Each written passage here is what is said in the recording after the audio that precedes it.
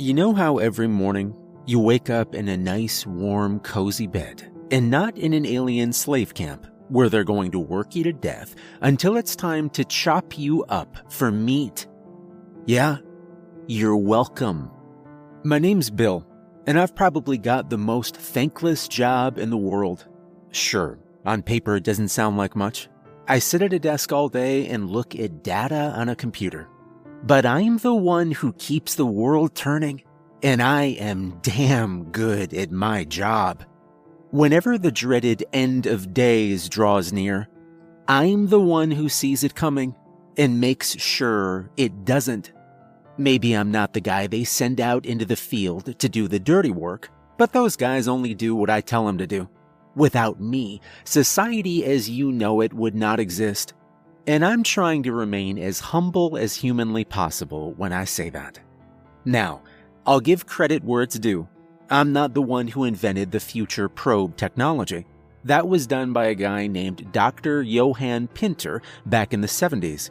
I won't get into the technical details of it, but simply put, Pinter figured out time travel. He also figured out that time travel was a mess. Sci-fi nerds will understand. Through his experiments, Pinter figured out that you can't really alter the past. You can go back in time, sure, and you can create a new future. But your original future will still exist. Let's say that you had a bad day, got drunk and ran over a pedestrian, then decided to go back in time to steal your keys that night to prevent it. When you went back to the future, the pedestrian would still be dead, and you'd still be a murderer. However, you would have created an alternate timeline where you didn't run over a pedestrian. Theoretically, you can go and live in the timeline where you didn't murder a pedestrian. It would be weird, and you'd have to figure out how to handle the other version of you, but you wouldn't have technically changed anything. Furthermore, Pinter determined that the present has multiple branching possible futures, some of which are messier than others. So, with all this in mind, Pinter figured that the best thing to do was, instead of going back and trying to fix some great injustices in the world, he instead decided to focus on improving the future. That is why he founded Foresight. Now, officially Foresight is classified as a research company, and we legitimately do offer some of that.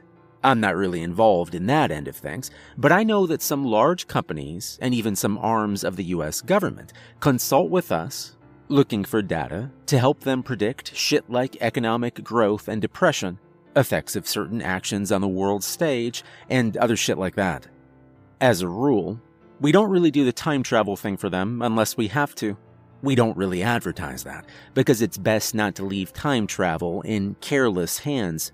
We don't actually know what happens if you screw with time too much, and we really don't want to find out.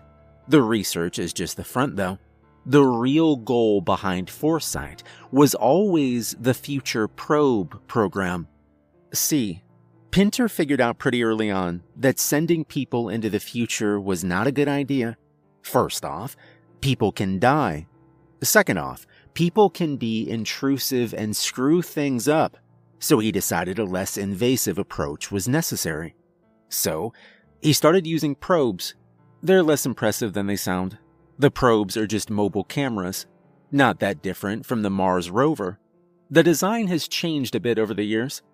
The first ones looked more like RC cars, then they went with a sort of metal spider look. Now they're drones. They record what they see, and they bring it back to us. Back when the program started, we literally needed to watch through whatever they'd recorded, but nowadays we can get it broadcast back to us in what's more or less real time, so to speak. Now, obviously the logistics of sending drones into every possible future is a little over the top. So, Pinter developed a machine that basically analyzes possible futures. Do not ask me how it works. That's above my pay grade. Anyways, potential apocalyptic scenarios show up as data that gets transmitted to us. Or, more specifically, to me. My job is to filter out the less likely scenarios. There are a lot of them, and only really focus on the ones that have a real, almost certain risk of causing the end of the world. The more potential futures feature that apocalypse, the more severe the risk. Thankfully, if we know that the world is ending, and we know why, we can also figure out how to prevent it. I can use the probes to look at futures where the world didn't end and figure out why and how to make sure we steer ourselves towards that future. Usually, we get a few years fair warning before an apocalyptic event, so there's plenty of time to make adjustments. And so far, I'd say that we've done a pretty damn good job. Pinter died back in the 90s, a few years before I joined up with the organization, but I'd like to think he'd be happy with the fact that most of the world's population isn't either dead or worse, and I'm gonna be honest, I'm pretty proud of the work I've done with Foresight, which leads me to why I'm sharing this. You can probably guess that we're not supposed to openly talk about the future probe program. I'm technically violating my contract and opening myself up to a whole host of legal hot water just by sharing this. But hey, I figure it's not going to matter soon. So what the hell, right? You guys just dodged a bullet. I don't think there's a single person on this planet who knows how lucky they are right now, and they've all got me to thank. Now, obviously this isn't my first time saving the world, but I'd say it is the most noteworthy. I'll explain why in a little bit. See, it all started a couple of weeks ago. I mentioned before that when an apocalyptic scenario pops up, we've usually got a few years' notice. The circumstances that will lead to the end of civilization as we know it don't just pop up overnight. There's usually years of buildup. But every now and then, we get an exception, and exceptions scare the living shit out of me. Needless to say, when I got an alert telling me that 65% of the possible futures that our program surveyed involved an apocalyptic scenario within the next 4 days, I couldn't help but panic a little. Naturally, I flagged it as a DEFCON 1 and immediately sent it off to the higher-ups, as protocol dictates. Then, I started sending out the probes. Now, usually, when we get a high-priority scenario like that, it's because some group of nutjobs is about to do something drastic in service of whatever screwed-up agenda they believe in.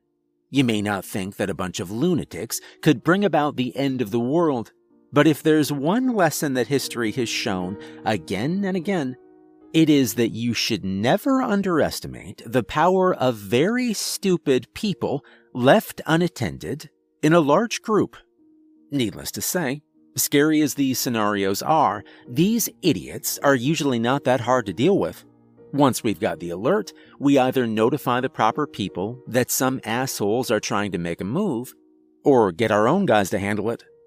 Usually, said assholes aren't smart enough to bumble their way into the apocalypse in most future timelines, thus reducing the likelihood of our world ending to a much lower, more acceptable percentage. With that in mind, when I sent out the probes and started reviewing the footage, I was expecting to find the usual suspects of an apocalyptic future, and I wasn't entirely disappointed. A lot of what the probe sent back was footage of empty streets and signs of carnage, smears of blood on the pavement, mangled corpses in the streets. I'd seen things like this before. In timelines where a sudden event caused the rapid collapse of society, you'd usually see signs of violence in the streets, but this wasn't really like that. See, that kind of violence tends to be caused by sudden riots. People go crazy once society breaks down. You'll see shit on fire, storefronts smashed, vehicles tipped over, shit like that. Well, storefronts were smashed. Vehicles were tipped over. There was clearly some violence, but this didn't look like it had been caused by a riot. For starters, rioters don't pry cars open like tin cans.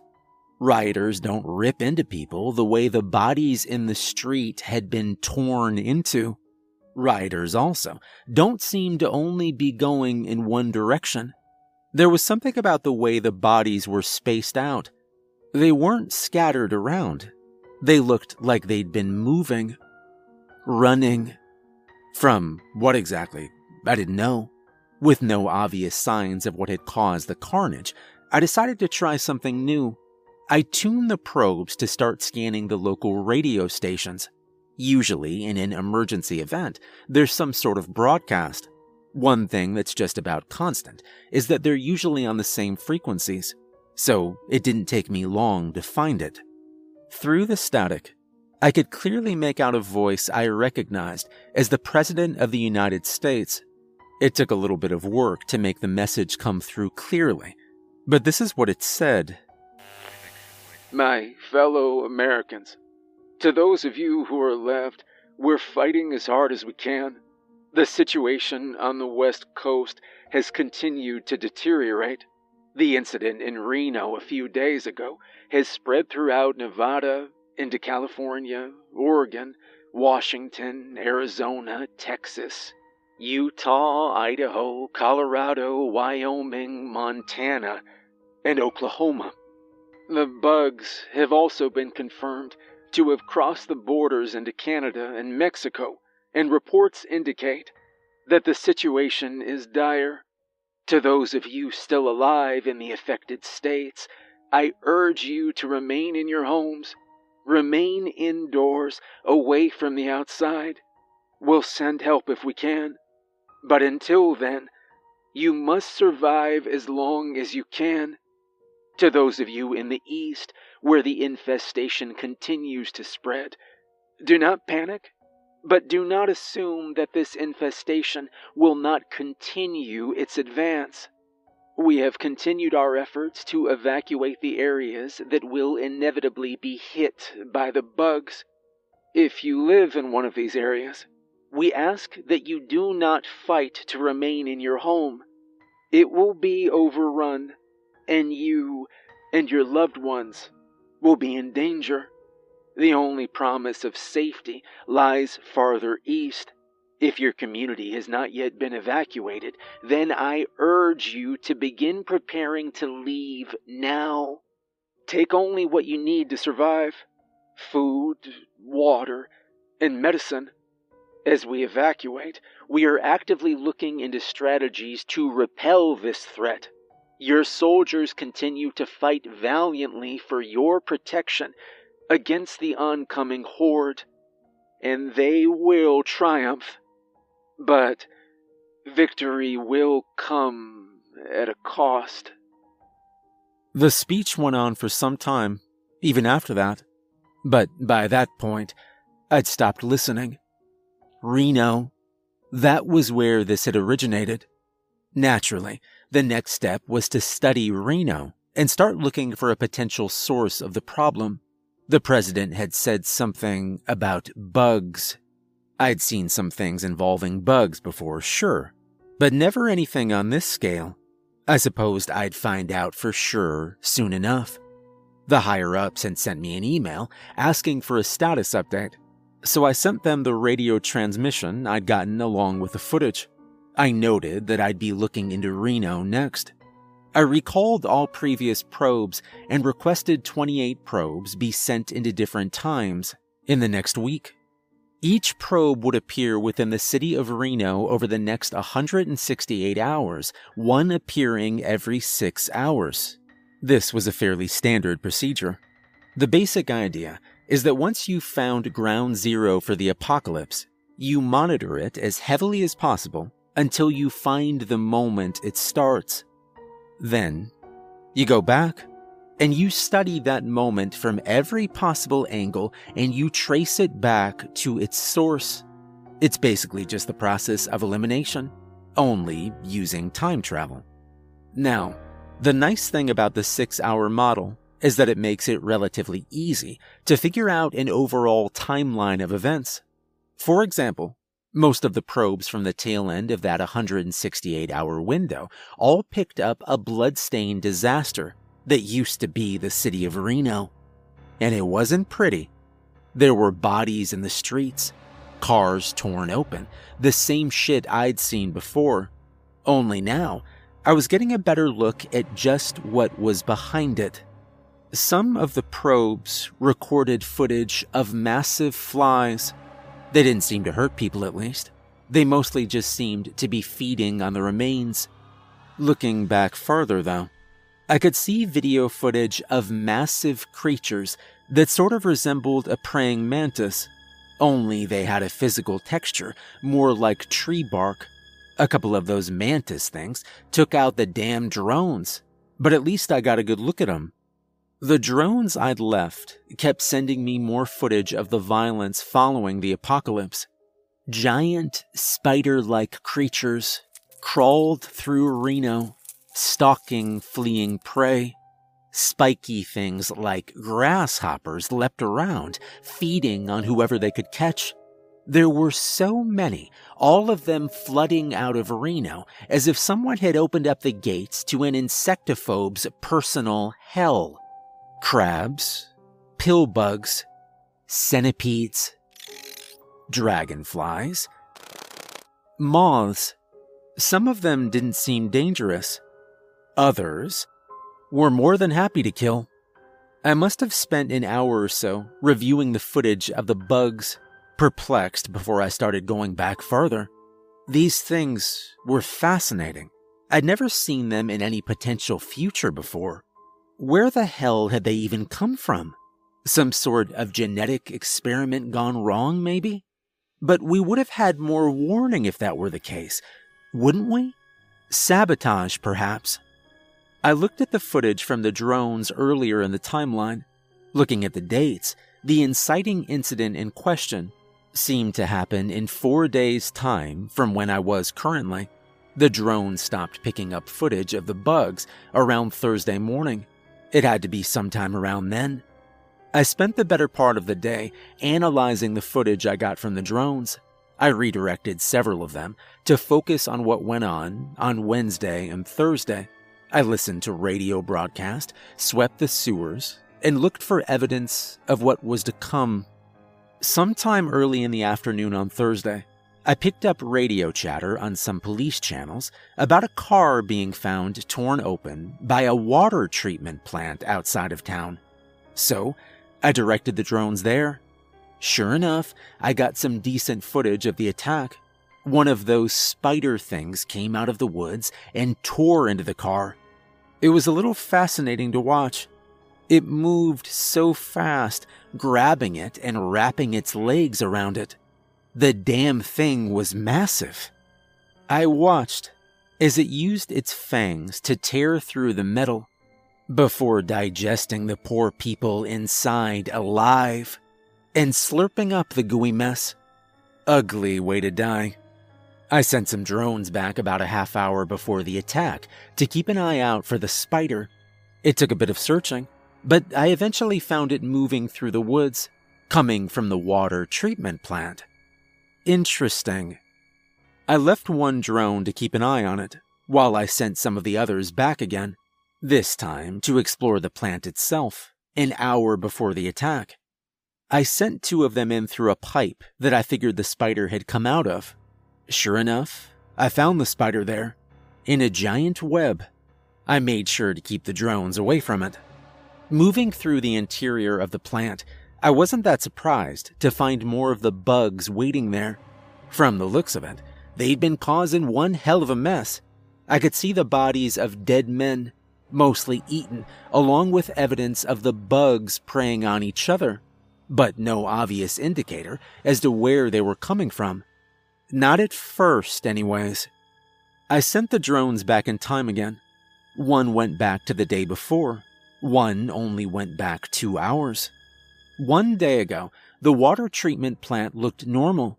No corpses, no horde of bug creatures ready to destroy America, just a normal water treatment plant.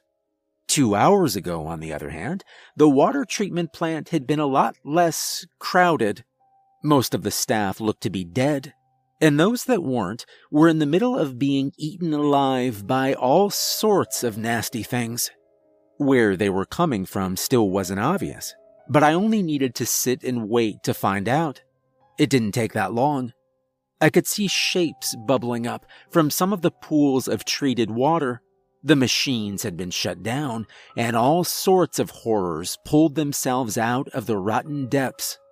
Those mantis things, flies, mosquitoes, they all came to life, confused and hungry, shambling around looking for food. They all came from the water. I brought my drone closer, trying to see what was in there. That was a mistake.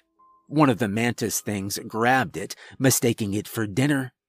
Well, back to my other drone.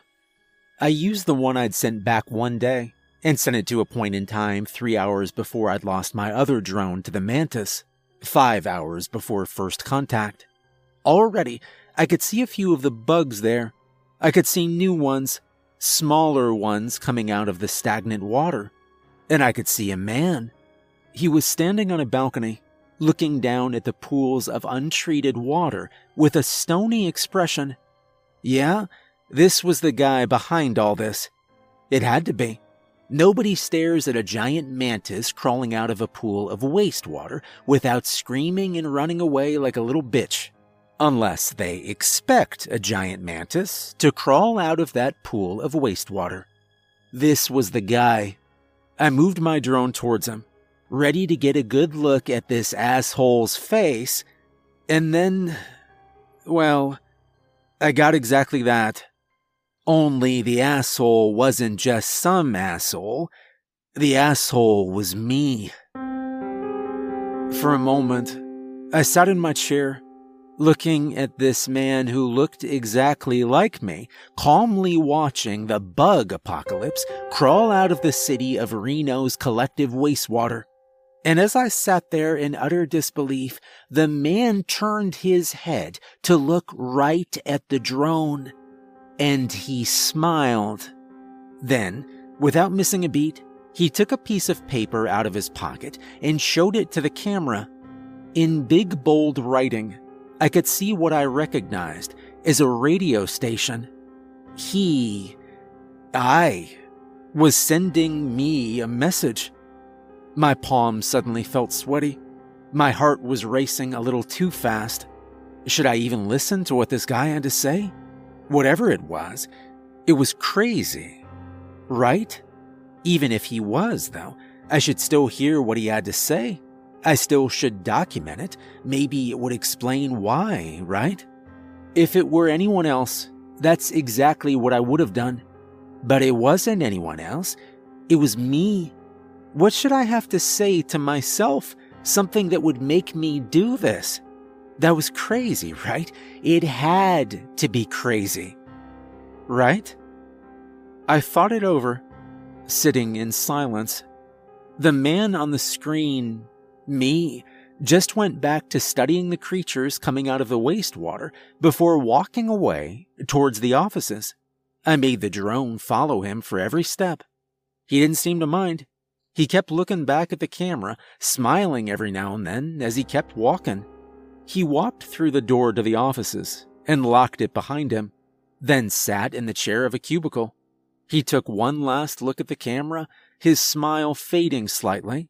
Then he took out a gun. He set the paper on the desk before he put it to his head. I watched him pull the trigger. I watched myself die. It was... I don't know how to describe it. For a moment, I just sat there in silence, my hand over my mouth as I tried to process what I'd just seen. Then, my eyes were drawn to the paper he'd set down, the radio station. His last words, my last words. I had to know. I tuned to the station and started cutting through the static. This was what I got. Hey, Bill. I know you're probably pretty confused by all this. Trust me, I was too. But you and I both know that I wouldn't be doing this if it didn't make sense. Use your drones. Take a good hard look into the future of these timelines. Not the immediate future. Give it 100, 200 years. Just look. That's all I'm asking you. Look. The message paused there. I opened the settings of the drone. I had nothing to lose by looking, right? So I sent it forward, first by 100 years, then by 200, then by 300, and I saw it all. A new world. A united world on the other side of the generations of hardship wrought by the bugs. Technology taking one step back, followed by one incredible leap forward. A new renaissance. One I can't even begin to describe. I looked through the centuries with awe, wanting to explore the paradise I saw before me. God, I could have lost hours looking into the future, but what I saw was enough. I tried looking for the same results in other futures, but they weren't there. Humanity wouldn't thrive the way it would after the hardship of the bugs, not under any other circumstance. Nothing would change. We would remain the same miserable species for the rest of our tragic existence. Nothing would change unless we let it. The more I looked, the more I understood, and almost as if on cue, the message on the radio began again. Of course it was on cue. Future me would have known what past me would do. If you've seen what I've seen, then there's a way forward. There's a man, Dr. Jean Pedri. You'll find what you need there. They grow best in water, so you'll figure it out. You know what has to be done. If I'm right, most versions of you will do it.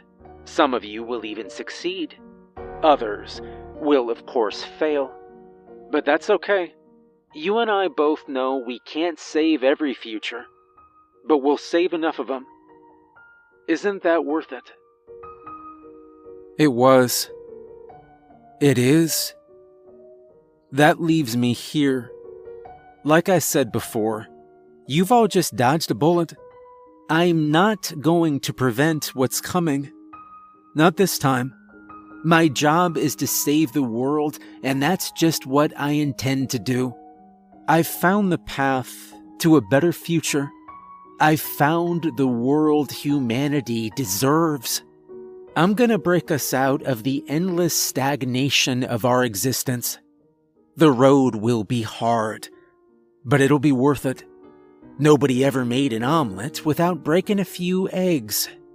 I realize that my former employers aren't going to see it that way, though. I fabricated some updates and bogus reports to throw them off my trail for a little while, but chances are they'll catch on soon if they haven't already. I'm on borrowed time, as it were. But I'm not afraid. I already know how this is going to end. So, if you're reading this, then one of two things is going to happen. One, my former employers will kill me and stop me from doing what I have to do, and the world you know won't change.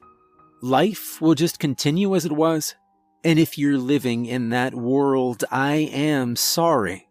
I can't save every future. You'll be fine, probably live a nice life and all that, but when the future comes, your grandchildren will never have it any better than you did. Life will stagnate until it finally ends. 2. I'll succeed, and if I do, I'm sorry. You're probably gonna die because of what I've done, but I don't regret it. Not one bit. What's at stake here is worth it. The future is worth it, and I can't pretend it isn't. Some people are gonna call me a monster. That's fine, I don't care. But I've seen what's coming, and it's worth the price we'll pay. It's worth it.